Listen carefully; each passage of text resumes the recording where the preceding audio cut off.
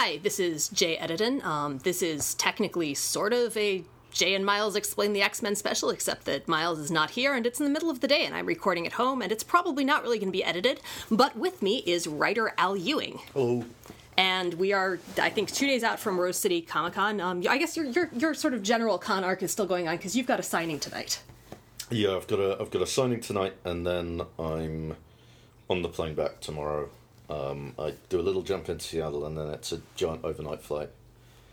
That's gonna screw up my perception of time again. Yeah, you've been here for just long enough to get used to what GMT minus 8. I'm on West Coast time. Which is weird because all of my editors are on New York time, so I've been ping-ponging between my usual afternoon, evening time frame to a sort of early morning thing. So yeah, no, I've had some of those getting up at 6 a.m. for a meeting, and yeah. Yeah, not fun. But the coffee shops here are excellent, and I've been working in them.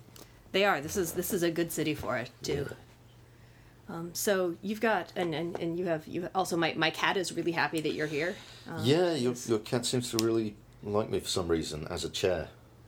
You're tall and you tend to sit with your legs sort of straight out in front of you, which is her ideal, and to wear long pants, and that's her ideal combination.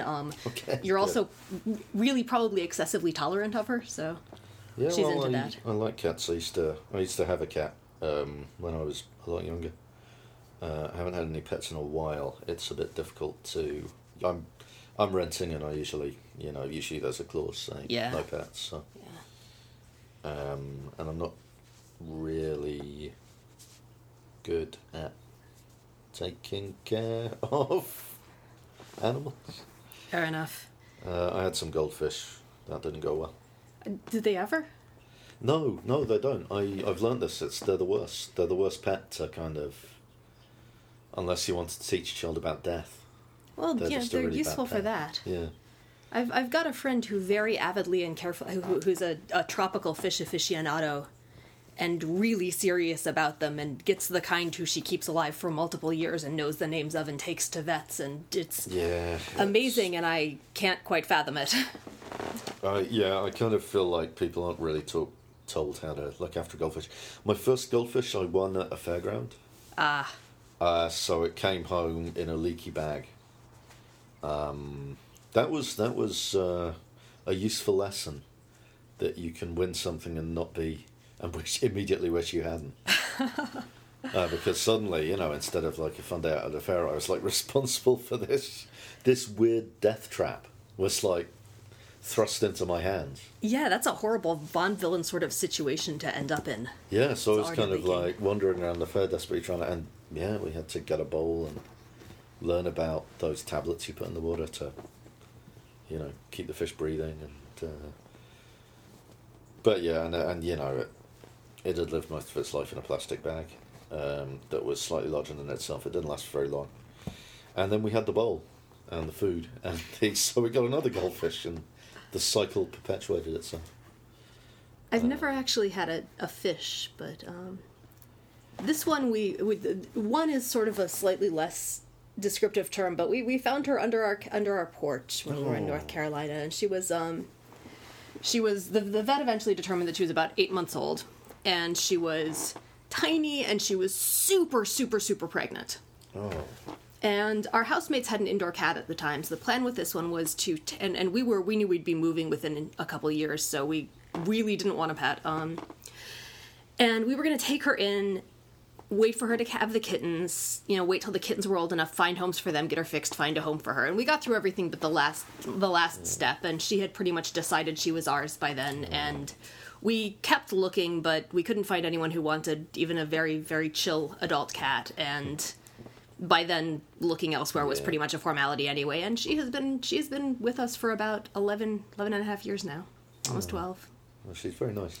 She has her moments.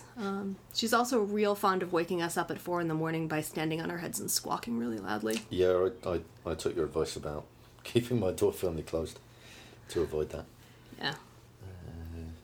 But she is friendly, and if you are up late, she will stay up with you, which is pretty cute. She was definitely. She won't actually stay up, but she'll stay in the same room. She was there for the zine marathon on Friday. I'm curious about that water bowl in the kitchen where the water kind of flows through in a never-ending fountain. Do cats like that better? Or? This one does. Not all do that. That came from actually the Proctors, whose cats did not like it. So, but she loves drinking from faucets, and she can't get up on the kitchen counter here. She could at our old place because it was condensed enough that she could get on a chair and then onto the table and from there to the counter. But she's not a jumper, and her favorite place to hang out was always the sink. Whether or not there was water running, she'd just sit in it and occasionally fall asleep in it. But she loved drinking from the faucet. Wasn't good at it. She'd mostly just hold her head under it and try to get it at the right angle and get drenched. And but yeah, so she really, really likes any kind of running or moving water. Okay. Yeah. And it makes her much happier. So. Oh, that's good. And it holds more water, and so it works out really well. Yeah. She has a fancy setup. We have to put her food dishes on timers, too, because that way she will bat at the dish for 3 hours before feeding time rather than at me, now that I work at home. No, yeah, that's... Oh, well... But yeah, she tries. She's very, very enthusiastic. And as you can see, very friendly. Yeah, no, she's a lovely cat. Yeah. For those of you listening on audio, she is currently sprawled across Al's lap with her feet kind of gripping onto his leg and her eyes very tightly shut, looking very pleased with herself. And she's sort of batting her tail about. Yeah. In some kind of... like crawler. Don't prehensile tail. Get it back on topic. She's not generally a tail chaser, which makes sense, because she's not generally much of a hunter either. She will. Yeah. She's caught 2 moths this summer, which is her lifetime record by a margin of 2 moths. Yeah, so. we've got moth problems. Yeah, I'm not sure what the deal is. I suspect some bad wardrobe management. But, electric lights and. Yeah, that also they get in. But they're just slow enough, and then they fly just low enough at some point to sometimes be within her range of sort of springing and then falling over and looking confused and then trying it again every few minutes until she gets distracted. So she has successfully taken a few down this year. Well, that's good. So how was your first Rose City? It was good. Everybody was really nice. There are a lot of people who. It seemed to be kind of because I'm not very good at telling people I'm going to be places. This past couple of years, I've got especially bad at it. So I mean, I'll sort of turn up to places and I won't have properly let people know that I'm there. So it's kind of a surprise. But no, I had a bunch of people who were kind of coming by just attracted to the layout of comics I had and trades. Provided by Books with Pictures of Portland, where I'll be later today. Yes, probably a few days ago as you're listening to this. Yeah, but the comic shop will still be there. Yes. Barring some sort of meteor incident. And it will probably still have additional signed things. Yeah. I'll be signing big piles of stuff. So what are you working on these days? At the moment, I'm working on Ultimates, New Avengers, and another Marvel book that's yet to be announced, which probably won't be announced for a while. I've got a good run-up on that one. And I'm kind of sort of batting some ideas around with Lee Garbett for a possible future thing, but that's very much, I mean, we've been at the idea stage on that for years now. So, I mean, that's on the way, but when I couldn't say. It's not really announcement ready yet. But yeah, no, I'm getting on with stuff. And obviously Ultimates and New Avengers are about to become Ultimate Squared and US Avengers. Because I like, I've always been a big fan of, one, number ones still give you a nice little bump. And two, I've always been a big fan of when there are kind of obvious through lines through various different books.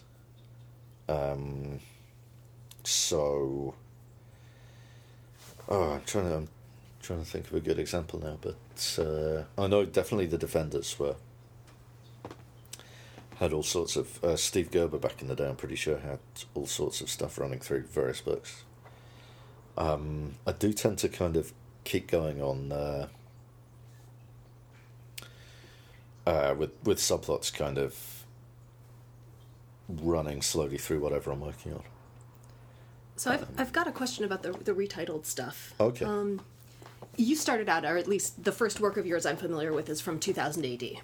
Yeah. Which is really pointedly satirical, which has a much, much more flexible, nebulous, and enthusiastic relationship with fans and fan fiction and authorial relationship to material than I think company-owned comics in the U.S. are usually associated with. What's it like jumping from that to something like Marvel? Yeah, it's kind of you sort of learn what the rules are and what the walls are and where you can bump your head against and where you can't. I mean, I guess the readership is bigger, like quite a lot bigger, but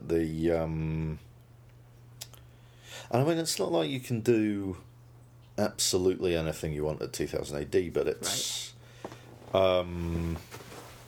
The lines are different, the boundaries are different. There's you can technically, if you can convince Matt Smith that it's a good idea, you can pretty much do anything. But I mean, I guess the same is true. I mean, the same is true as Marvel. If you can convince the editor it's a good idea, you can do anything. But it's, I guess the biggest difference is probably length and pacing. In that 2000 AD is 5-6 page episodes, maybe like 10 or so per 10 or so per story, which pans out at about 50 or 60 pages, and in that, and that gets very dense, very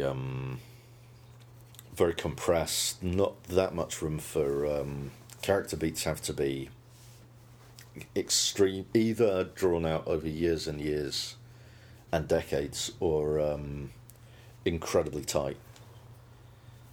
So I guess at first working for American Comics, it was a kind of mixture of having more room to breathe, and because it was coming out at a monthly pace, having to get more done, not being able to just say, oh, people will still remember this in a couple of weeks, so I don't have to go back to this next episode. Mm-hmm. So you kind of have to keep hitting the beats, So yeah, I guess in terms of the kind of pacing and the length, and even the page size, because the page size in American Comics is much smaller, so you've really got a maximum of about 6 panels before things start getting very tight and not cluttered, but quite intense. Which, I mean, I think about 7 or 8 panels, you've got quite an intense page going on, which can be good for a lot of things, but I've been able to have, like, on the 2000 AD size page, I've been able to have 8 panel pages that have been quite slow conversational pages. Mm-hmm.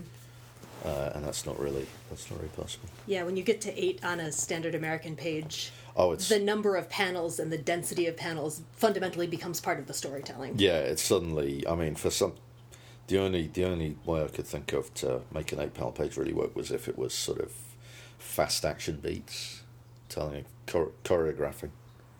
Not many speech balloons. Very small details, largely wordless pages, or alternating blocks of text. Yeah. But there are ways, and there are cartoonists who can sort of make that work, but it's so specific. I remember going from something that size to editing stuff at digest and manga size for the first time, and just shrinking down even further, and the whole, the additional considerations and what it does to balloon placements, and I guess back in the day, 9 pages full of text were kind of the norm. And not just text, like sometimes quite extraneous text where you'd have, an action and then a caption telling you what the action was. Yes. And then somebody saying...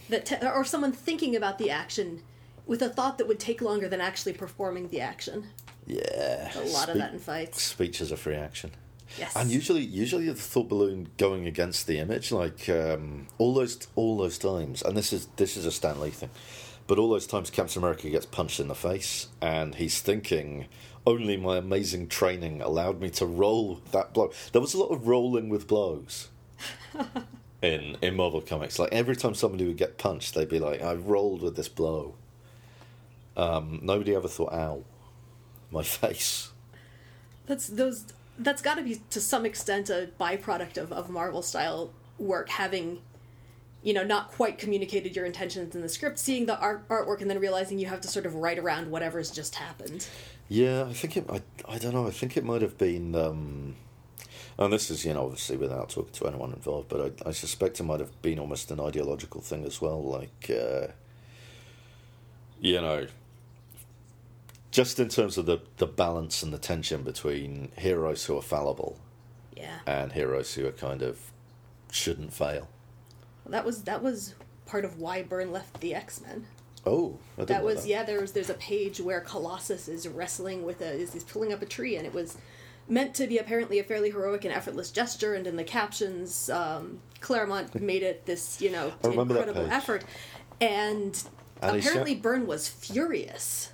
Isn't he shouting something like, "Though my steel sinews will crack, Tavares," or something? I don't know, but it's implied that he is pushing himself to and past the absolute limits of his strength and power, randomly tearing up this tree that's obviously pretty old.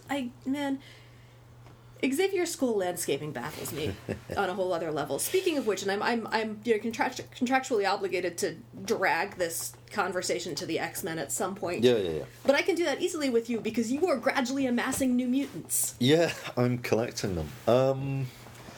They're just in the basement. No, they're largely in New Avengers. Well, I've got even more. I've turned in a script with some guest appearances from even more of them. Yes. And I won't spoil the exact circumstances of that, but yeah, and it's they're not, because it's like Roberto's a main character, and then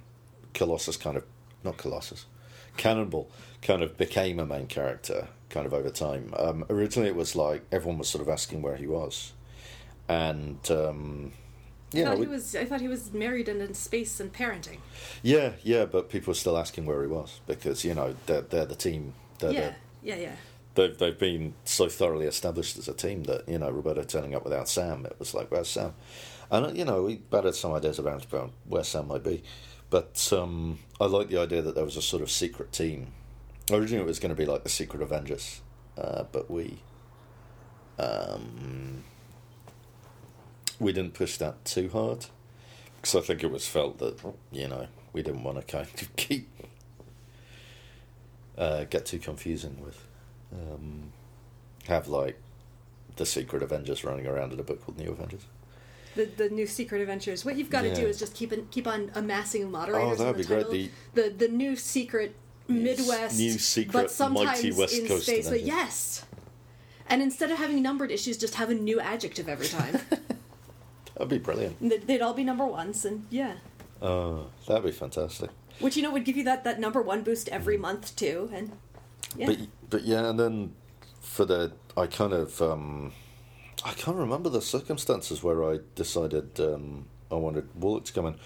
Oh wait, there's a beat coming up which I won't spoil, but I like the idea of, and it suddenly made a lot of sense to bring Warlock in, and I'm a huge fan of the old Fallen Angels. Yes. So again, Roberto's there. Where's Warlock? Well, if you're talking about Fallen Angels, does that mean that we've got Boom Boom incoming too? Oh, I'd love that. I really should. Yeah, it's kind of starting to run up against the maximum amount of characters. I can have, unfortunately, which is, one reason to sort of retitle and renumber to kind of get it back down so I can start adding people again. Fair. By the same token, though, Roberto's got this massive organization he's pulling the strings in. You could reasonably have, auxiliary agents who come in occasionally for cameos. At one point... or to steal his stuff, or whatever. At one point I suggested, and this might have been before Warlock came along, but at one point I suggested bringing, what's his name, Gomi. Because Gomi's not been seen in years. No. The surviving lobster. Is it Bill? Or is it the other one? I think it's Bill. I'm pretty sure it's Bill. But yeah, I was thinking, let's bring Gomi back. But then he's a perfect AIM character too. Like I feel like Bill would just be hanging around AIM headquarters. Well, it might still happen. Doing his Bill thing. Yeah, but it's like there's only so many slots, and I figured Warlock would be. I was kind of more interested in seeing people draw Warlock. That's reasonable. He's definitely got more visual range than Gomi and Bill. I like. It's interesting how kind of different, because when I sort of wrote the bit of the plot that kind of introduced Warlock, I sort of included as reference a whole different bunch of Warlocks, like the way different artists had done it, and I was just like, and I remember writing something along the lines of, the thing about Warlock is that there's no one right way to draw Warlock. Mm-hmm. It's just whatever appeals to you as an artist. It's almost like a kind of Rorschach blot of a character where you kind of see how you want to draw the character sort of in the character, and then and we've ended up with this, I guess it's most reminiscent of the Art Adams take. Okay. This kind of very sort of robotic version. Good. Quite, very sort of techno thing. But he's around a little longer. I think my one Warlock standard is he has to be at least somewhat protean. There are artists who will just draw him in humanoid form all the time without a lot of variation, and just looking kind of robot-y and with the circuitry in, and that for me is that feels like mischaracterization. I wanted to be fairly sure to sort of stress the shape shifting, and shape changing thing of him. My Warlock question. Well, I have two. One of which is probably spoilery. The other of which is which is does this mean we get Doug? It's slightly spoilery, but I'm going to say yes. Yes! He's Good. one of the cameos. Excellent. And the second half of which is, will he be continuing to befriend inanimate objects? Oh, that's a toughie. So far he's only fought an inanimate object if you count the AI. I'm trying to remember what the last issue that came out was. That's fundamentally animate. Yeah, so it's an animate object, yeah. He really should.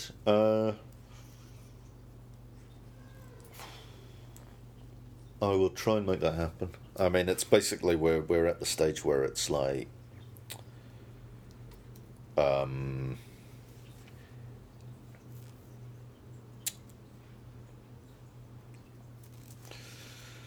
there's like the levels of sort of team members, supporting cast, background cameos. Mm-hmm. So it's like, if we see him again, he'll be like in one of those strata. Yeah. But it's... I think of that as something that mostly happens in the background. Like, there's another conversation going on, and he's somewhere in the back having a really serious conversation with the blender. Yeah. Oh, no, he should. As he should. Yeah. Which kind of brings me to headcanon, because we spent, well, mostly you spent, because you were at the table a lot more than I was. I was drawing little mini comics, which, instead of making eye contact with the passing trade, I was bent over some folded. No, but then you're making something, and people will come up and ask you what you're doing. Yeah, no, there is that. Which works. I was going to say, you spent the weekend drawing them plural. I spent the sporadic time at the table drawing one.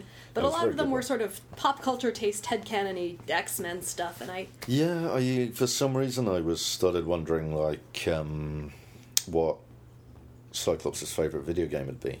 And it occurred to me he'd be really into, like, something that involved, like, ballistics, like, especially ricochets, and it occurred to me he'd get really into golf with friends. just because he'd be able to like sort of, use his. Was that the very first secondary mutant power? It wasn't It wasn't an official secondary mutation, and there are multiple ways it's been glossed. It's been described as part of his power. It's been described as something that he learned as a result of his power. That kind of visual perception can also happen as a result of brain trauma. Oh, yeah. So, like, there are a zillion ways that you can possibly spin it. It's just he's good at it. Like, this is sort of the playing these cross-referencing Cyclops peculiarities with any given Oliver Sacks book. But yeah. So I think sometimes it's a mutation, sometimes it's not. Okay. It's pretty inconsistent. This slightly connects with what I've been doing with Roberto, because I've kind of... He's always been sort of quite flamboyant, and he's always had like report cards that say, he could turn into a supervillain. Yes. And but I think more than maybe, and maybe slightly in the Hickman run, he was doing a lot of kind of behind the scenes scheming. Mm-hmm. But I've kind of turned it into a thing that like he's discovered he's really, really good at. Yes. And kind of is now running with it and having the time of his life with it. So yeah, we kind of touch on that, and yeah, and it's similar to like the sort of, just a sort of sense of the kind of, the scheme, the intricate scheme. Being able to think those 6 steps ahead. Yeah. Well, yeah, and of the original New Mutants, he was always the one who was really into the theatrics of superheroism. Yeah. Yeah, that too. And I really like him as a character. I thought it was really good the way Jonathan Hickman kind of used him in Avengers, and that's kind of the giant shoulders I'm sort of standing on with his characterization at the minute. I mean, we sort of vaguely touched on this at the continuity panel, but and I've probably talked about this with Kieran on his podcast lately. But the idea that the sort of continuity you focus on is what came immediately before, mm-hmm. and then sort of their childhood memories, the sort of boiled down idea of who the character is, and then on top of that, just picking and choosing from the long history. That brings up another point, which is that you're currently writing adult versions of a group of characters, at least a small handful of characters, that a lot of readers, and especially the readers who really love them and are coming into the book for them, primarily know as teenagers and know as kids. Yeah. I mean, they're all about at the least 21. Yeah. I mean, Squirrel Girl's college age, which I guess is about 19 or so. Yeah, she's 18 or 19. 18, 19. I think she's either a freshman or a sophomore now, so she'd be somewhere between 18 and 20 probably. Yeah, that's about right. And yeah, so I mean, 18, 19 is probably the youngest. And I'd probably put Ava and Vic as about like 18 or 19 as well. Mm-hmm. We're getting into like the ages of them all now. Well, I'm in more general terms with characters. Like, I mean, one of the things I really like about Sunspot is that he's aged really plausibly. Like, I look at the adult version of him now, and he very, very reasonably seems like something that the kid version that I'm reading and talking about on the podcast could have grown up into. Like, he's kind of the best case scenario adult version. Yeah, of that kid. He's the one who doesn't become the alternate universe malicious dictator we see. Yeah, I mean the malicious dictator guy, he's about what, 40? Yeah, something like 45? he's got the grey hair thing going on. Yeah. So yeah, 45, 50. Whereas so he's got a while to grow into it, I guess. Yeah. if he wants, but I guess in sorry, I'm just thinking about some stuff that's going to come up. But yeah, he's about what, 25, 26, I'd say, somewhere in in the current thing. Him and Sam. I know Sam's slightly older. Yeah. Sam's a lot older. Sam is what, 16 or 17 when New Mutants starts. Roberto's 13 or 14. So Sam's somewhere between 3 and 5 years older. I know there are specific numbers. Someone is going to respond to this with the exact difference at the beginning. I'll look them up again someday. Yeah, I mean that's and I guess there's been some sort of jump forwards in time recently though. Right, and details have changed and switched with the post Secret Wars. Yeah. Relaunch of the universe at large. Yeah, but so yeah, I guess I don't know. I guess there's not that much difference between like.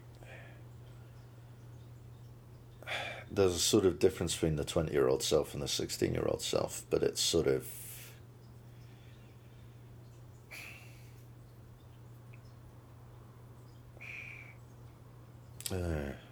Because you've passed through some sort of gates and. Well, and spent a few years on X-Force and run the Hellfire Club for a while. Yeah, there is that. I forget how much comic characters pack into these. They have led efficient lives. But I guess it's the kind of without some huge. See, I want to say without some huge event, and I'm thinking something like I don't know, Emma Frost, all of her students dying. Yeah. That, definitely.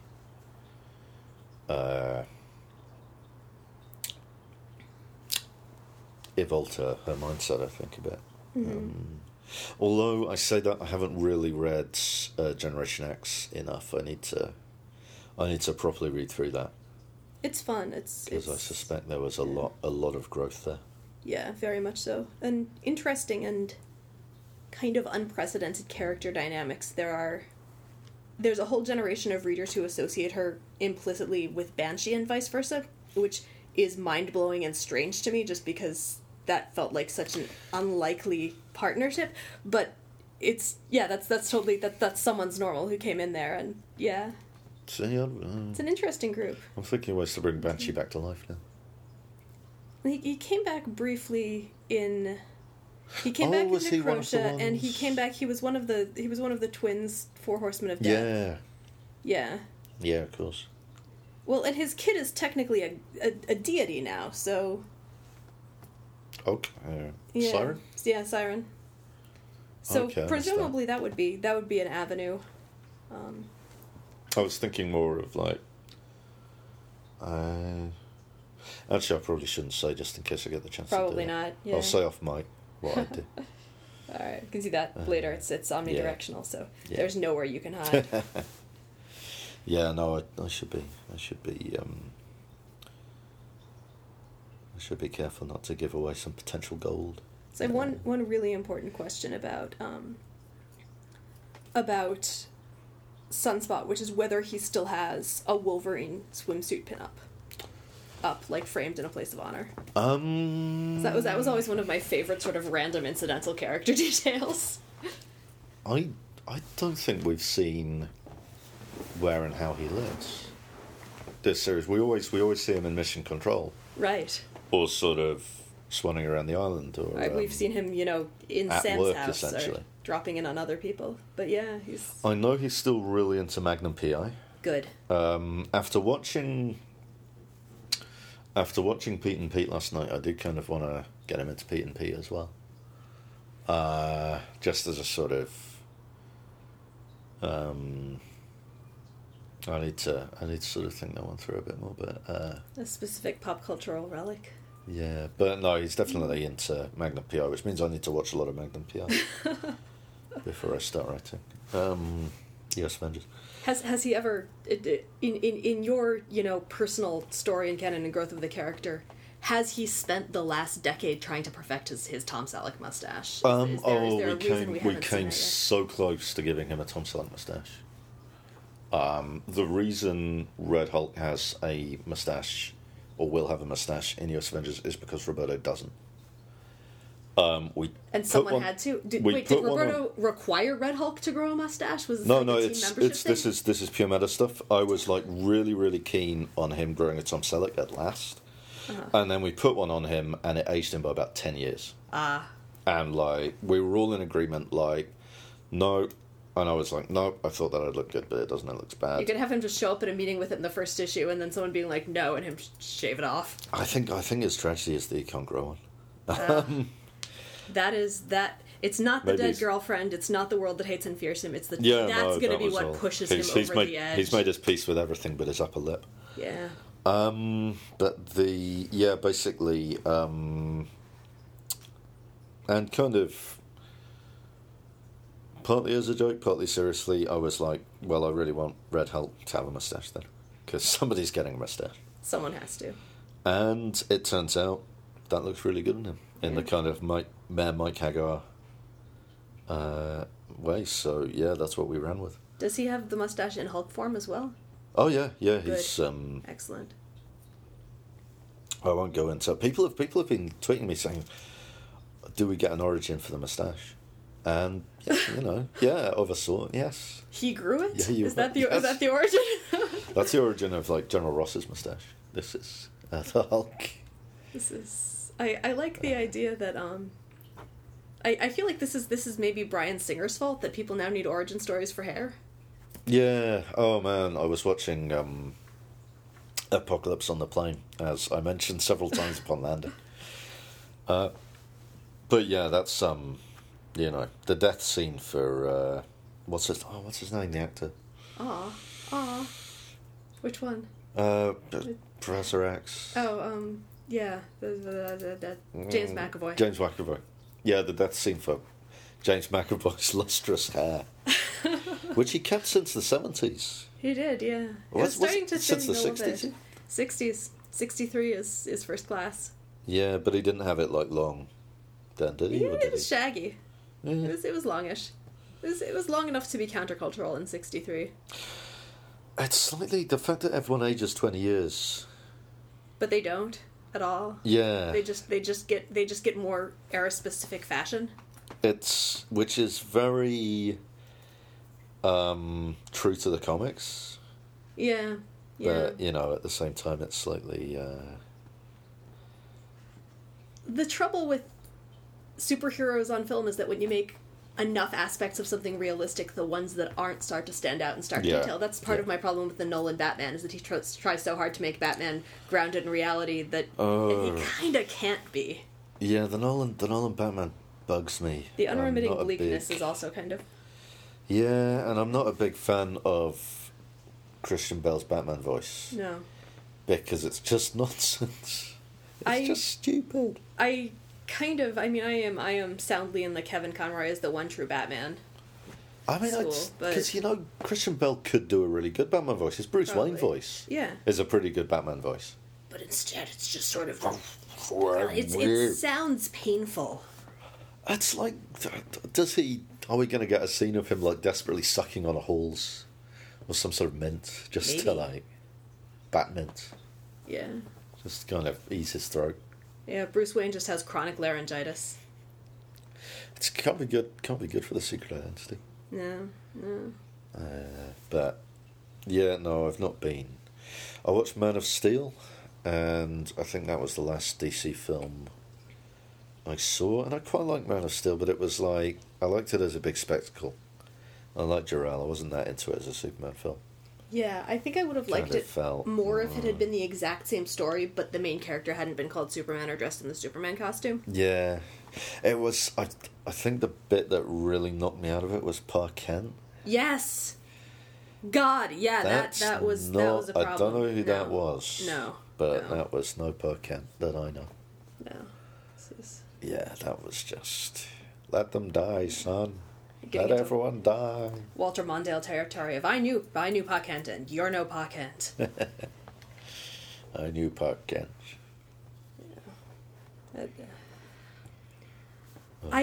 Speaking of Apocalypse, we just watched the deleted the mall montage. Yeah, the mall montage. And I want to see the movie, and I get why they cut it. And, you know, Singer was saying, well, we recorded this and it's a great scene, but it didn't really fit the movie we were making. And I think he's absolutely right. And I think the problem is not the scene, it's the problem that when that scene doesn't fit into your X-Men movie, the thing you need to reassess is your X-Men movie, because I really want to see the movie that scene would have fit into. I feel like that would have been a spectacular film. It's really interesting what that scene says, which is that, I mean, they go to the mall and everyone thinks, oh yeah, awesome. Cool, it's a mutant. And, like, what that kind of says about, like, the larger world, which is that actually Professor X's thing is really working, and, like... Well, or Mystique's thing really worked, because we get the discussion of that. I mean, we get that in the movie proper, that to an extent over the last decade, the presence of mutants has been acknowledged and somewhat normalized. There's still discrimination. Some people say, oh, cool. Some people, sort of give Nightcrawler massive side-eye. Obviously, based on the record store scene, it's still something that people are very on edge about and don't really talk about. The he is, let's go moment in the record store. I really liked for that. Yeah. But it's not the initial innate, like, I feel like it's the mall scene is Nightcrawler walking into a world where people have at least somewhat adjusted to the idea that people like him exist and might be at the mall.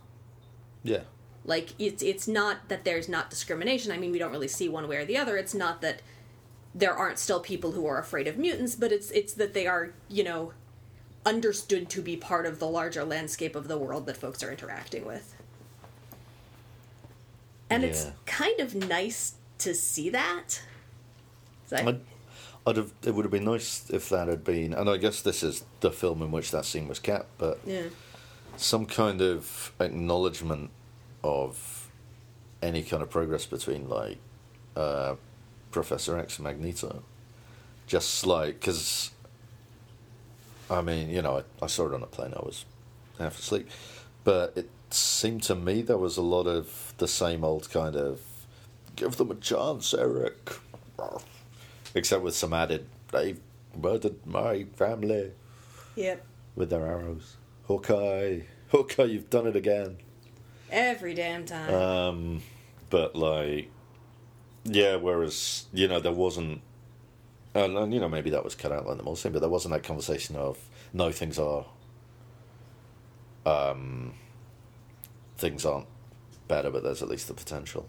Yeah, well, Magneto's thing is always, and has always been, at least in the movies, that he's never going to be able to see past the absolute worst of humanity. Yeah. So for him, things have gotten better on a large scale, but my family just got murdered still, so that... I mean, by the time Apocalypse rolls around, it's almost like a regular intervention for Magneto, like every 10 years.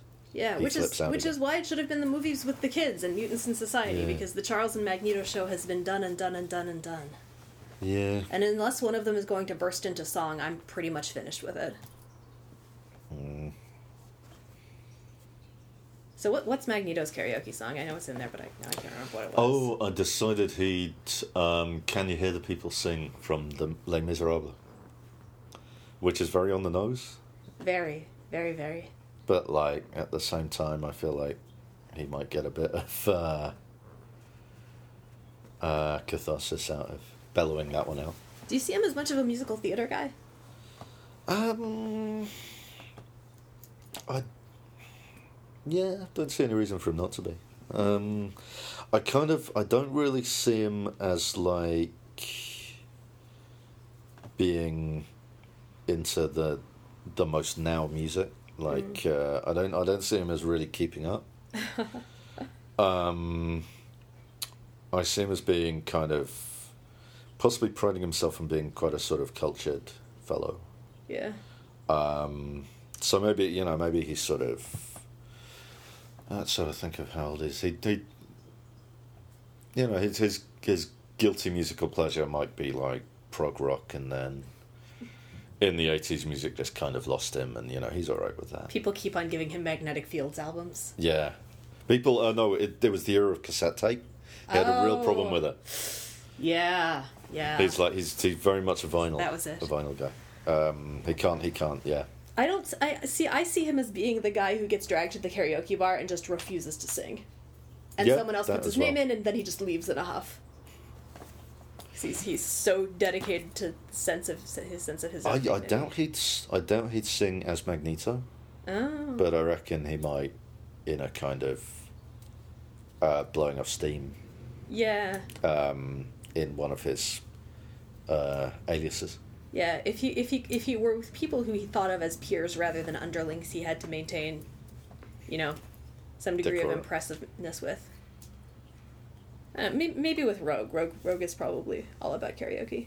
Yeah. I can see that. I was thinking, for some reason I completely blanked on being able to draw Rogue. I couldn't get the hair to work, and then her face went weird. But I think Stevie Nicks was where I went with her. I'm not sure where that came from. I think. I can see that. I can also see her going like a southern rock and country. Yeah. Direction. That would. Or maybe Johnny Cash. I think somebody's karaoke song is DIVORCE. I think so. I'm just gonna go find it. Just a sec. 'Cause it's in my office. Okay. I'll be right back. Microphone. Al, feel free to keep saying things to it. Yeah. It's there. X-Men. Guess I could talk about Secret Wars, the original Secret Wars, which was when I first met all of the X-Men, or rather all of the X-Men around at the first time. I thought Colossus had psychic powers because there's one bit where they're fighting Spider-Man and he kind of clutches his head. And it's because he's got a face full of webs. But I thought it was because he had psychic powers and he was trying to use them. Colossus? Yeah, and that illusion lasted a couple of weeks, I think. Okay. So I've got all three of of yours. I've got the karaoke go-to songs, favorite video games, and Old Wolverine Says Splink. Yes, based on the old Cross the Road advert with John Pertwee, which you can find on YouTube. This is before the Green Cross Code, which was very simple and the one I learned how to cross the street with. And I will say too, these will all be up on the website by the time this goes up. I'll link to them. I'll link to the YouTube thing. All right, so we've got. Here, I'm just gonna pass you the karaoke songs. So there's the karaoke songs. Yeah, there's a sort of bookending structure with these, which is on the front cover of both of these is Cyclops giving his, and then on the back cover is Cyclops giving his real one. Which I thought so. Yeah, the one that Cyclops gives us first is Yellow Submarine. Which I thought was a sort of, that's him as the kind of team leader, maybe as the sort of dream promoter. Yeah. The sort of the main Professor X. It's a little on the goofy side for that, though. Even. Yeah, I guess. I mean, it's one of those karaoke songs you do if you're not that confident singing karaoke because everyone knows it and everyone will help you with the choruses. Yeah, which might also fit with Cyclops. Storm, I gave Enya, which Book of Days, because I like Enya. Do karaoke bars generally have Enya? Not often. Okay. But I've seen it done, and people have been able to do it. Damn. Are very good. It's a high bar. But yeah, I don't know, I think I'd probably, something maybe a bit sort of punkier as well, or,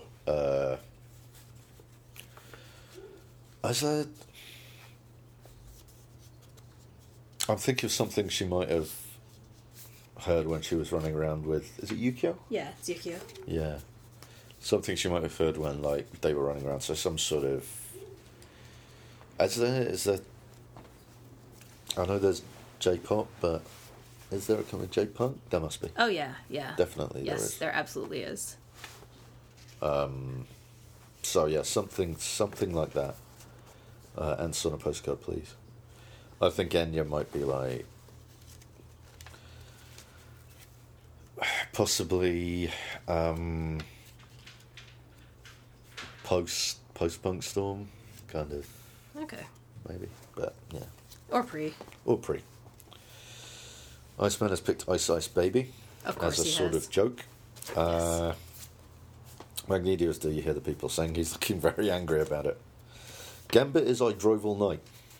Okay. Because he's a creep. I do like I drove all night. My girlfriend has put together a zine giving little capsule reviews of every cover of that song. Wow. And it means I've listened to a lot of I Drove All Night covers, and they're a lot less. The creep factor is seldom, and it sort of comes in when you're not watching yourself. But Interesting. It is lyrically, it's very creepy. Yeah. Lots of creeping in people's rooms. Madrox has arrived. He's split into 3, and he's picked 3 different songs: The One and Only, All by Myself, and Only the Lonely. Of course. So again, he's giggling with Iceman over the song selection. But he's kind of secretly crying. Yeah. Like, I feel like with Madrox, with those, he kind of secretly means it. Yeah, this is. No. I don't know. I've been reading a lot of not early X Factor, but early the iteration of X Factor that he's on. The Peter David X Factor. Early Peter David No, X I remember. Factor, so. I remember the great issue with Doc Samson in it. Yes. That was such, at the time, that just blew my mind. That was the issue that made me like Quicksilver for the first time. Yeah, it was just a really good. Peter David's always been very good at kind of finding something about characters and kind of. I've always been a fan of his. The Beast has gone for Stevie Wonder. Don't you worry about a thing. Good. I was thinking of various Stevie Wonder's things. I thought Mr. Know-It-All might have been a bit too on the nose. A little bit, yeah. Old Man Logan is here, and he says anything by Gordon Lightfoot. Okay. Which I'm kind of a Gordon Lightfoot fan. I can sort of see Wolverine, old Wolverine, belting out the wreck of the Edmund Fitzgerald, and perhaps him even having been there. But yeah, various. I can see him doing Canadian Railroad Trilogy. It's. I think that's Wolverine's secret thing. Sunspot has picked Uptown Funk, which when Marvel asked me to do a track listing for New Avengers, that was one of the tracks, and it was one of the ones I associated with Roberto, particularly the line "Julio, get the stretch," which something he says. Rogue, I've got Stand Back, the Lila Cheney version. Okay. I think that's one. And Strife, You Give Love a Bad Name.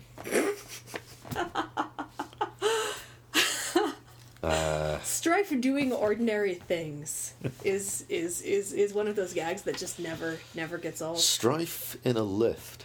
Strife in a crowded lift. Strife waiting in line for a ride at an amusement park. And then on the ride at the amusement park. Oh. I mean, Strife... Strife with ice cream. Oh.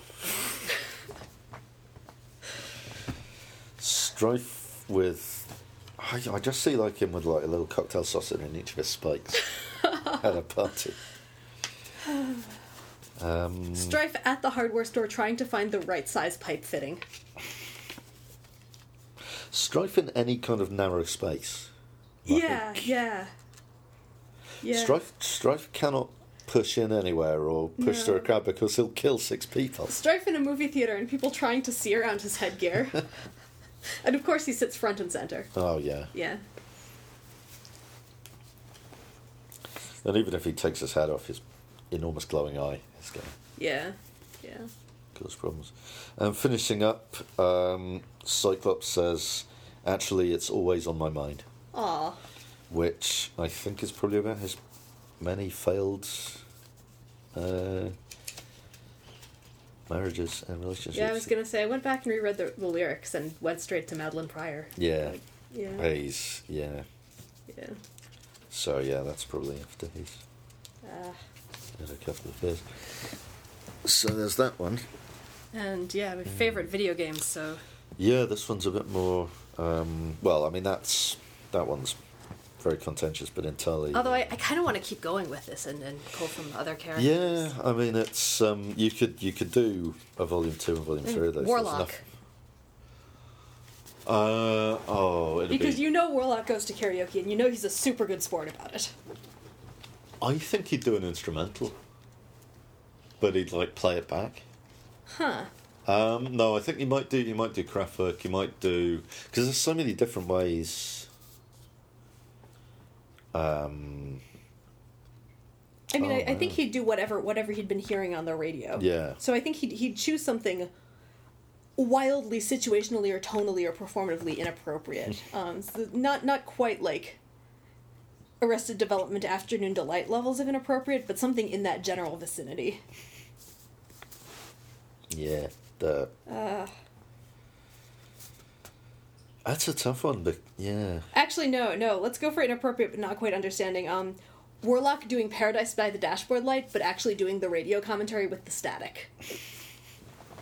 And not quite getting what it was about, and everyone out, the entire rest of the team just being in stitches. Yeah. Yep, that would happen. Yeah. Alright. Anyway, favourite video games? Cyclops again, starting off with Golf with Friends. Okay. Because of his... And yeah, the mic was on when we were talking about that earlier. Yeah.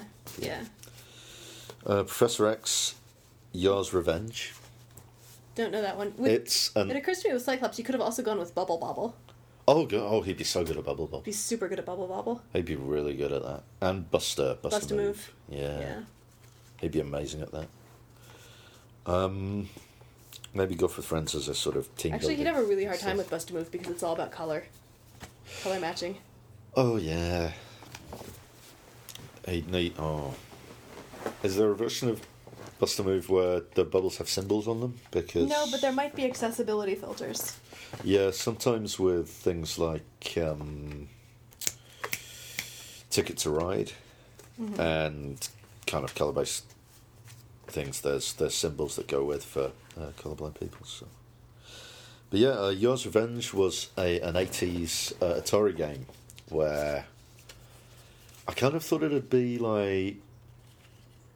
I don't know. It's one of those things where you just think of it and think, yeah, that's Professor X. But you're a little fly, and you've got to sort of nibble away at an Alien Force screen. It's one of those games that people were before people codified what a game was, almost. So yeah, it's an odd one, but I can kind of see, if we take it that Charles Xavier at this point in time was going into arcades playing things. But yeah, Yar's Revenge. Cable has gone for Fallout 2. Not Fallout 3 or 4. No. Point and click. The tactics. Yes. Iceman says New Zealand Story. Huh. Because I thought that's both fun and very difficult and frustrating. Okay. And for some reason I can see sort of... Yeah, Iceman kind of... I can sort of see Bobby kind of getting into a thing that is both fun and also requires a lot of patience. I could see him being a crazy taxi guy, too. Oh, yeah. Yeah, definitely. Jubilee has picked Toe Jam and Earl 2 Escape from Funkatron. Okay. That's reasonable. Yeah. Corsair has chosen Sid Meier's Pirates. Okay. Yeah. Again, yeah, pretty much. Magneto, again, looking very stern. He's got big eyes this time. He's looking very stern. He's picked Marble Madness. Yes. Yeah, I was... My thinking there was that it would approximate his magnetic powers. I will also give him Psychonauts just because Professor Xavier would be really upset about the misrepresentation of every single telepathic power in it. Oh yeah, and mine's like I could see Magneto just being like, no, this must. I really understand what it's like to be you now, Charles. Except now I'm always thinking of him as having a Sean Connery voice. Thank you. This Charles. Is what you've done. Yes, Charles. This is what it's like to be you, Psychonauts, Whispering Rock Summer Camp. Yes. Conspiracy. Is this what my mind looks like to you, Charles? I have been thinking about black velvet paintings. Yes. Endless. Have you heard or seen David Malky's voicemails? I haven't. It's all just a confused Magneto calling Charles Xavier and leaving him long rambling voicemails, and it sort of. Oh, that's brilliant! No, yeah. I need to hear this. Magneto, sort of like Strife, is one of those characters who's always really entertaining to imagine just being a guy. There's also Max, who you did meet this weekend, who was pretending to be me when Miles and I were at the panel. Oh, yeah.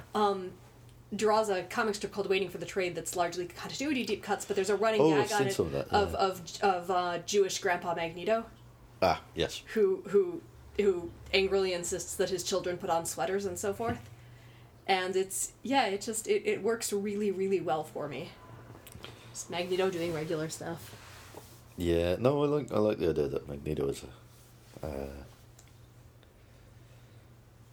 slightly confused and by the march of culture. Yeah. And is just normal in ways that he has trouble acknowledging or admitting to.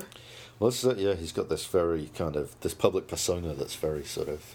stern and serious, and yeah. But at some point, a Magneto who plays practical jokes. Yeah, that'd be good. Yeah. Now, I put down Shadowcat as liking Minecraft, and it's pretty much because of the cross-section of dungeons and building computers and logic gates. I could see that, but I'm going to say I think there's... I think in general, on a large-scale thing, as a game she keeps going back to and plays the most, but as a favorite, as like the game that makes the biggest impression, I'm absolutely, unquestionably, for no matter what, sure, going to go with Gone Home on that. Which was actually, that was one of the headcanons that didn't make it into the headcanon zine, because I couldn't find a picture of her that was the right dimensions. But yeah, it was going to be one. It was going to be I played Gone Home 6 times and cried every time. Oh, has there ever been a picture of Shadowcat with a controller? I don't know about with the controller, but there are tons of her at computers. Yeah, there's that one where she's sort of faced through a computer and working on it. Yeah, that's a classic X-Men back cover, I think. Yeah, which... Or an Excalibur one. I'd have thought, wouldn't that break the computer? Yes. Or, yeah. Yeah. Certainly if she turned it on. That one always bugged me too. Yeah. But yeah, no, there's a ton, and especially her and Doug, and during the Excalibur days, she's their resident computer person. I mean, I suppose she might be building a special computer that she can face through without breaking it. Mm-hmm. Or it might be, her powers were blinky at the time, so it's possible that she could... Yeah.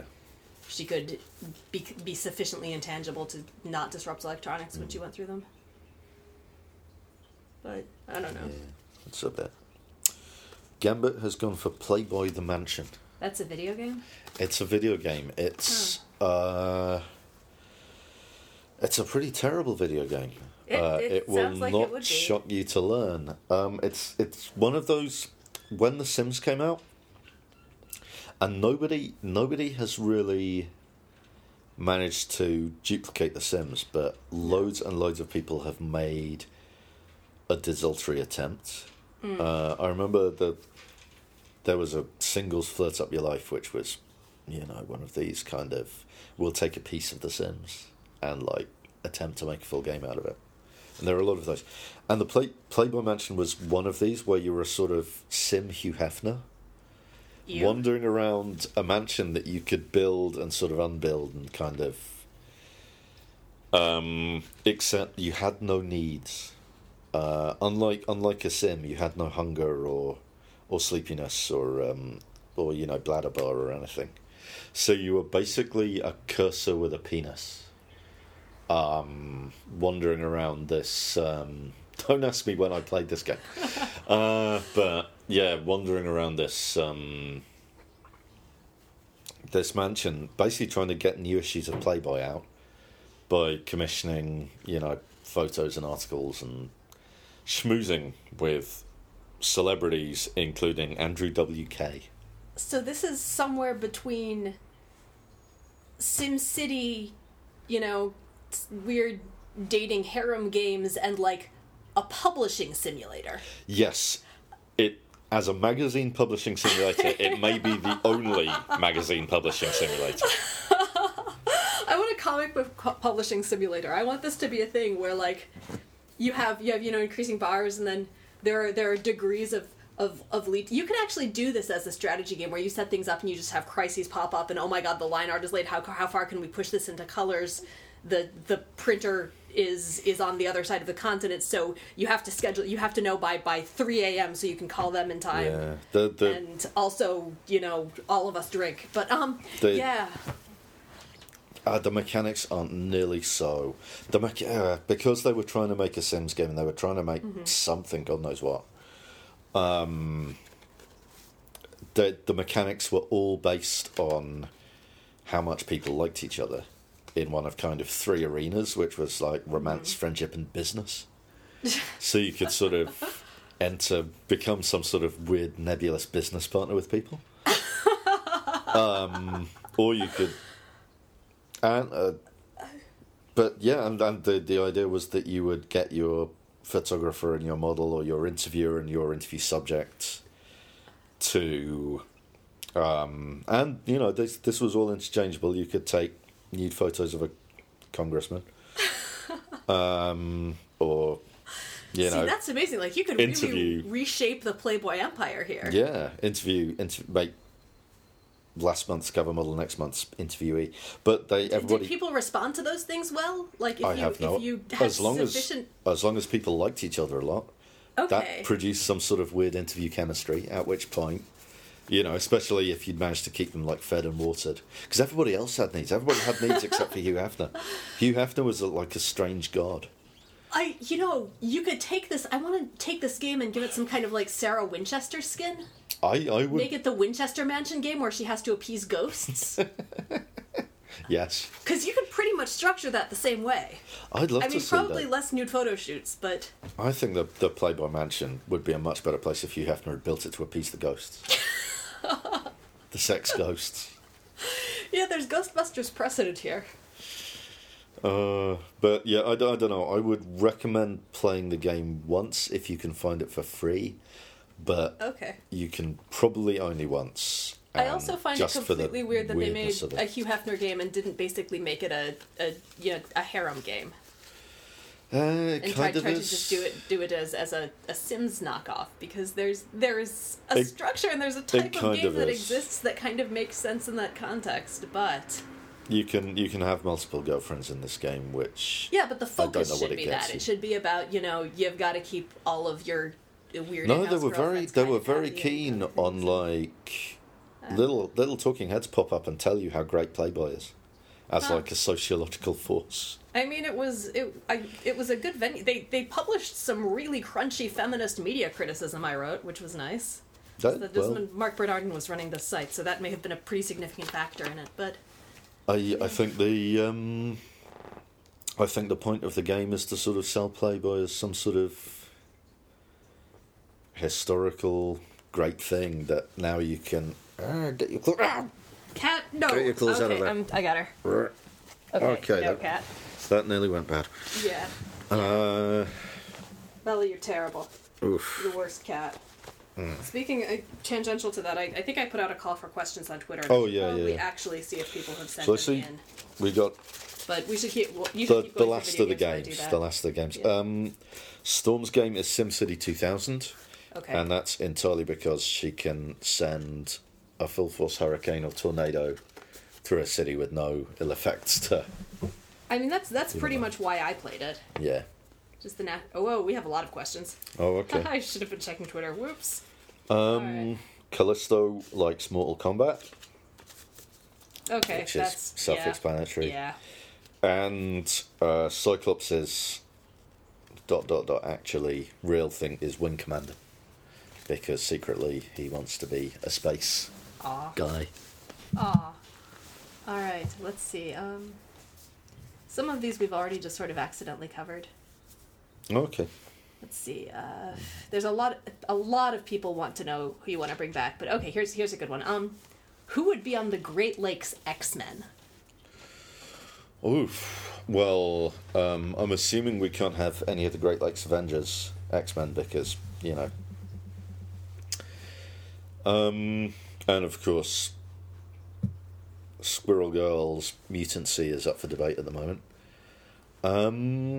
Who would be the Great Lakes X-Men? I think it'd have to be all new characters. Not necessarily. You could have sort of the baffling disappeared early or B-listers or characters with... Yeah. I'd actually put Cypher on.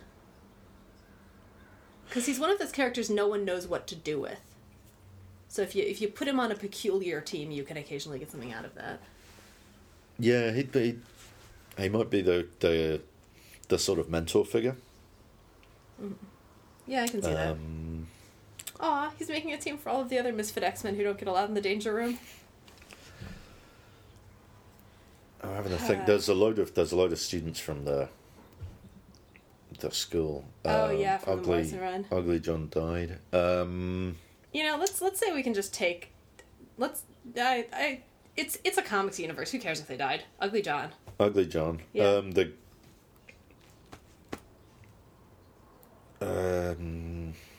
No Girl is too effective. Oh yeah. Yeah. Glob Herman. Oh, Club Herman's great. He's sort of legit X-Men these days. Though. Yeah, he's almost too. Yeah. Too big these days. He's too effective. That guy with the sort of illusory. Yes, the guy ego? who was a tiny alien and his power was making people think he was cool. Yeah, that guy. That guy, yes. The guitar fella. Yeah. Because that's an awesome power. Yeah, it's one of the Omega Gang kids. Who else? He's good.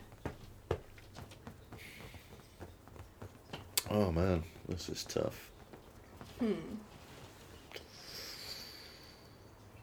I don't want to go for maggot or automatically the people who have sort of odd B-listy powers because they often prove effective.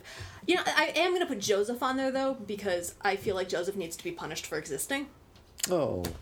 And that's kind of unfair, but also that he could be attached to a gang of misfits. Magneto with a ponytail. This is something that passed me by. Magneto's hirsute clone. Everyone was saying, "Oh, Magneto's turned good." We can tell because he's got rad '90s hair. But rad '90s hair is no proof that you've turned good. I remember the upstarts. I'm sure there was some. There was the Expatriates. Yeah. Oh, Team America. Team America is technically a mutant. Oh, one mutant. All of them. Well, their powers are fundamentally interconnected. They have the powers to manifest an additional guy on a motorcycle. How many are in Team America? What if just the Dark Rider were a member, but the actual Team America members weren't, so they had to be induced to use their powers so this guy could come show up for team stuff? And they're all in different cities, so you've got to text them all. And none of them ride anymore. They all just have other jobs. Oh God, poor Team America. Okay, so we've got Ugly John, got the alien kid with a guitar. Yeah. We've got Team America.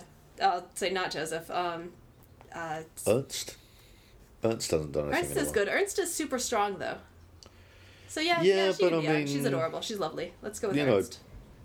A lot of the GLA have like decent powers. That's true.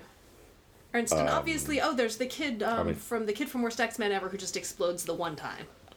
Yeah, hasn't he exploded? Well, in that series, which doesn't really take place in standard continuity, and again, Ugly John died too. I remember it. I remember it being. The Heartbreak Hotel mutants too. Oh yeah. From Beauty and the Beast, the one who can make flowers change color. Oh, that would be perfect. Yeah. Yeah. Yeah. That one from District X that kind of produces weird insects. Except no, hang on, he's dead. Again, they come back. Yeah. I'm sure there are loads of mutants from District X. Yeah. He'd be good. All right. Someone asks both of us and the cat, since I said any questions for the three of us and sort of in the living room. You get to write a Summers mini. Which brother do you pick, and what happens? Okay, I've got my actual.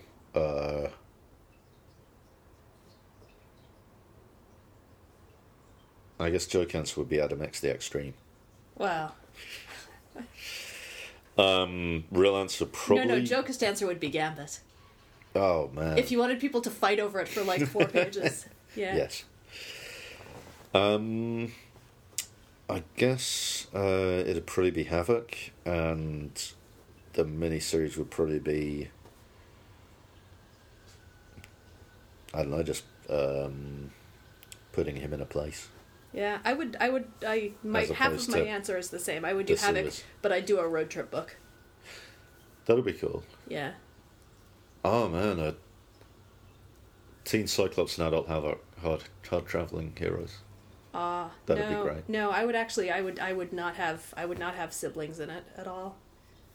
He could guess with something, but I would put him with one or more really unlikely traveling companion, if any, or make it a solo book. Assuming Havoc is the beast in this scenario, who says Wonder Man? Madrox, maybe. Can't be mutant. Can't be a mutant. Okay. Man. Okay. So, what Beast and Wonder Man have in common is they're both sort of silly. They're both sort of flamboyant. They both move in and out of superhero society. Someone who's got... They both went to a lot of discos in the 80s. Yeah, so what you need is someone else who's sort of an academic expat. Okay. Who's not super social, but enough so to sustain a road trip book where there are several page sequences where they're alone in the car and the only gag isn't that they don't talk. Someone who has some kind of pre-existing relationship with him, but can't have been close because it's X-Men and Havoc, and those bridges get burned pretty hard. Mm-hmm. And someone who equivalently just sort of wants to be able to walk away from a lot of things.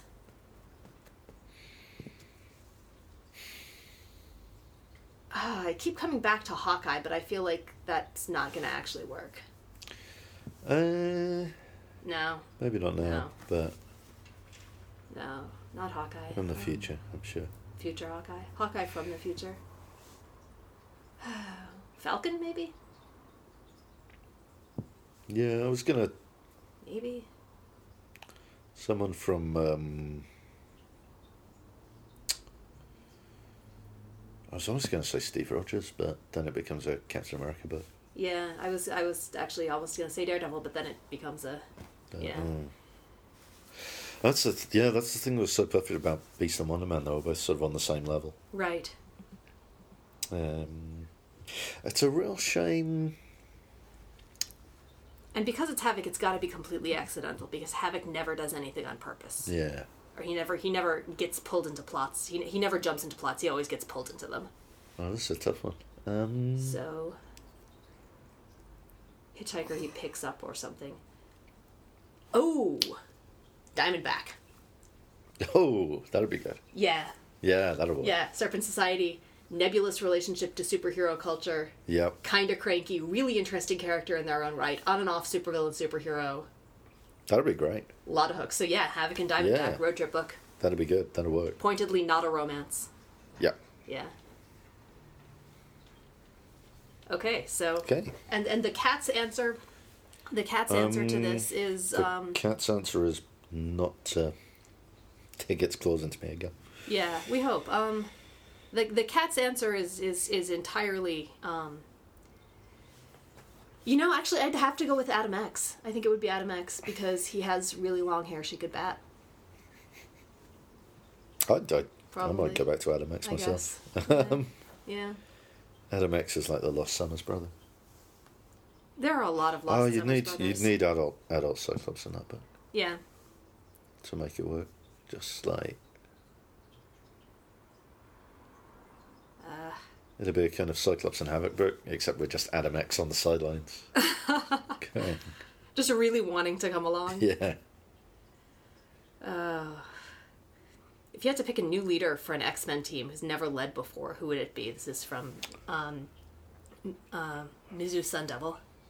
I can never tell on Twitter handles how they're supposed to line up with... My head has immediately gone to Nightcrawler. I mean, he has led before, though, hasn't he? Yeah, he's and led, he wasn't very good at it. No, he wasn't. He is not good at saying no to people. Yeah, okay, so not him. Cyclops yells at him at one point in Uncanny X-Men over it. Has Strong Guy ever led? Not really, but he's never wanted to. No. I mean, he ran Hell. He runs Hell now. Oh, okay. So, that's not an X-Men team, but, you know. What? That was a cool. That was that a what? Yeah, it was. Siren, has Siren ever led the team? I feel like she must have. Yeah, I'd be surprised if she hadn't. Rachel Summers? No, I don't think she officially has. I'm probably misremembering, but yeah, I don't think she officially has. Kitty must have. Well, Kitty was in charge of the new kids. Yeah. Yeah, she was Professor K for a while. Yeah. I don't think she was leading the Guardians. I'm gonna give Magic a team. Ooh, yeah. That'd be terrifying. Magic Force. Same person asks, what is Cannonball's favorite songs? Or Cannonball's favorite song. I'm gonna put Cannonball firmly as a huge Willie Nelson fan. Yeah, that's Allentown by Billy Joel. Sure. Gonna regret that immediately. No, that is what I would say on the way to deciding what the song actually is. Mm-hmm. But yeah, Willie Nelson sounds like the right path. Well, and there's a whole catalog of Lila Cheney songs that I suspect he always goes back to. Yeah.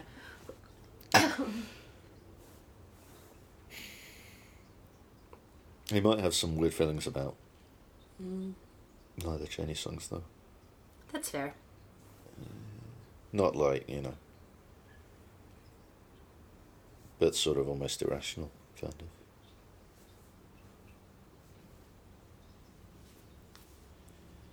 Oh, wow. Someone actually, House to Astonish, asked the road trip question that we inadvertently answered in the Havoc book. Oh, man. Okay.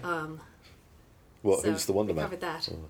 Well, no, it was just which two mismatched characters would you put on a road trip? Yeah, well, there we go. Now we know. If Sean Connery plays Magneto, and we're picking all of our actors based on accents, asks Rapping Concrete, who plays Gambit? I'm going to say Christopher Lambert. That's quite an easy answer, though. Okay. Sean Connery plays Magneto. Roger Moore as Gambit. Current Roger Moore or like Bondage Roger Moore? I don't. Either way. Either way, it works out. So yeah, Roger Moore. Okay. Roger Moore circa when Sean Connery would have been Magneto.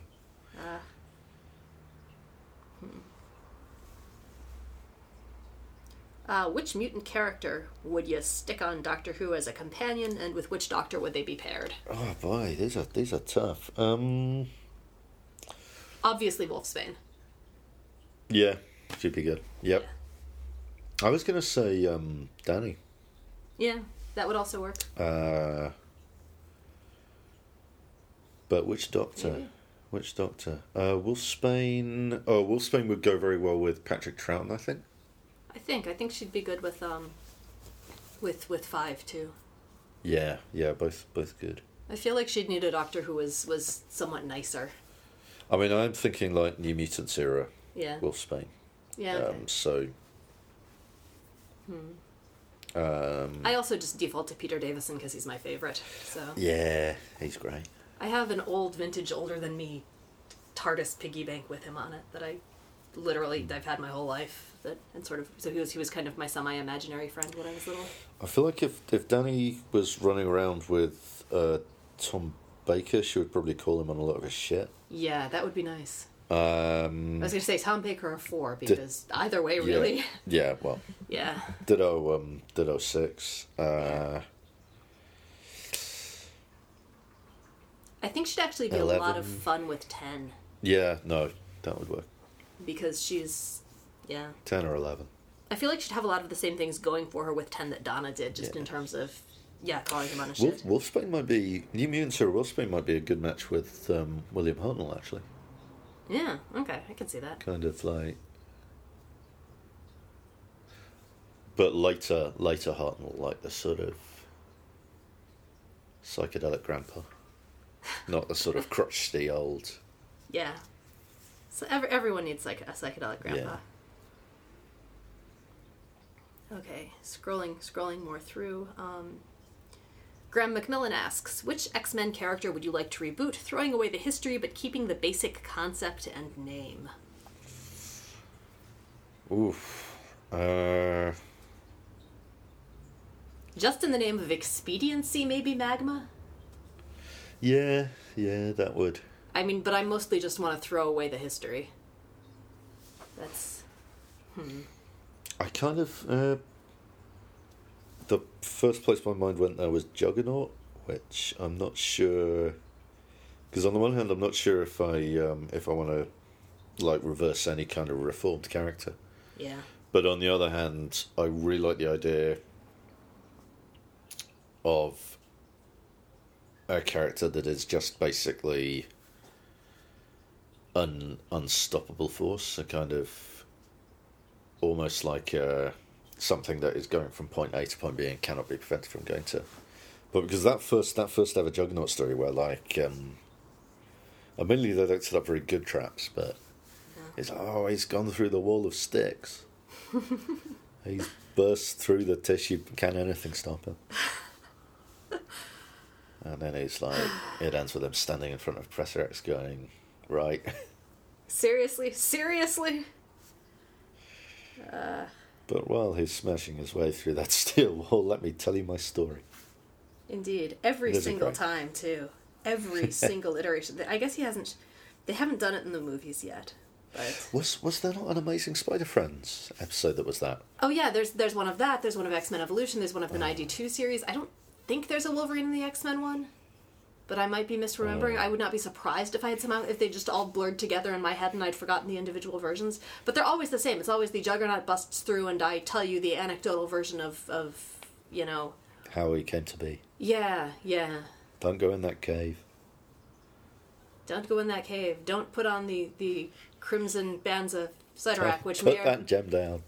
Don't embed it in your chest secretly in ways that will never be mentioned until Onslaught. Oh God, yeah, that was a thing. That was astonishing. But... Yes. All right, so we've got. Let's see. Villains, other stuff. Man, I'm still thinking of characters and names and characters who you'd keep the name and the powers and get rid of a lot of the history. I mean, I really like the idea. I think there's a lot that's cool about the idea of Stacy X. And specifically of looking, for example, at mutants as sex workers in a way that's not about... I mean, because there's Laura Kinney's background, which I think is a very different story, and in Stacy X's case, she is a sex worker. She is like intersectional advocacy among marginalized groups as it relates to mutants is one of those drums that I will keep beating and things that I want to see. I think Stacy X could have been a really interesting vehicle for that, and I think she's a character who deserved much better writing than she often got. Yeah, I've not read those issues. Yeah, she's I don't know if she was introduced in Chuck Austin's run, but she showed up mostly in that, and she was a character who worked she's a legal sex worker in Nevada who worked at out of a place that basically whose staff was entirely mutants, mostly with very visible mutations. Okay. Which again is an interesting concept, and looking looking at stuff from that angle. I don't know if you could really get away with that at current Marvel, because I feel like to do it well, you'd need to go into... You would need to go to places that I have trouble seeing a big 2 publisher being cool with taking their books. Mm. But it's something that I'd like to see. I think it could be cool and interesting. Mm. So yeah, Stacey X. I will go with Stacey X for that one. Okay. Let me see, maybe one more, because we're at like an hour and a half, and Yeah, I'm not really planning to edit this at all. So you get the ambient noises of my house and random people walking around outside. Let's see.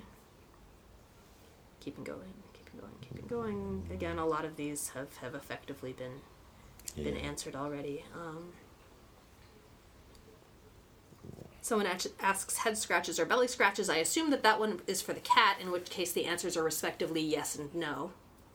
She will occasionally tolerate belly rubs, but they are not something that she generally enjoys. She loves having her head and ears rubbed and scratched. Still scrolling.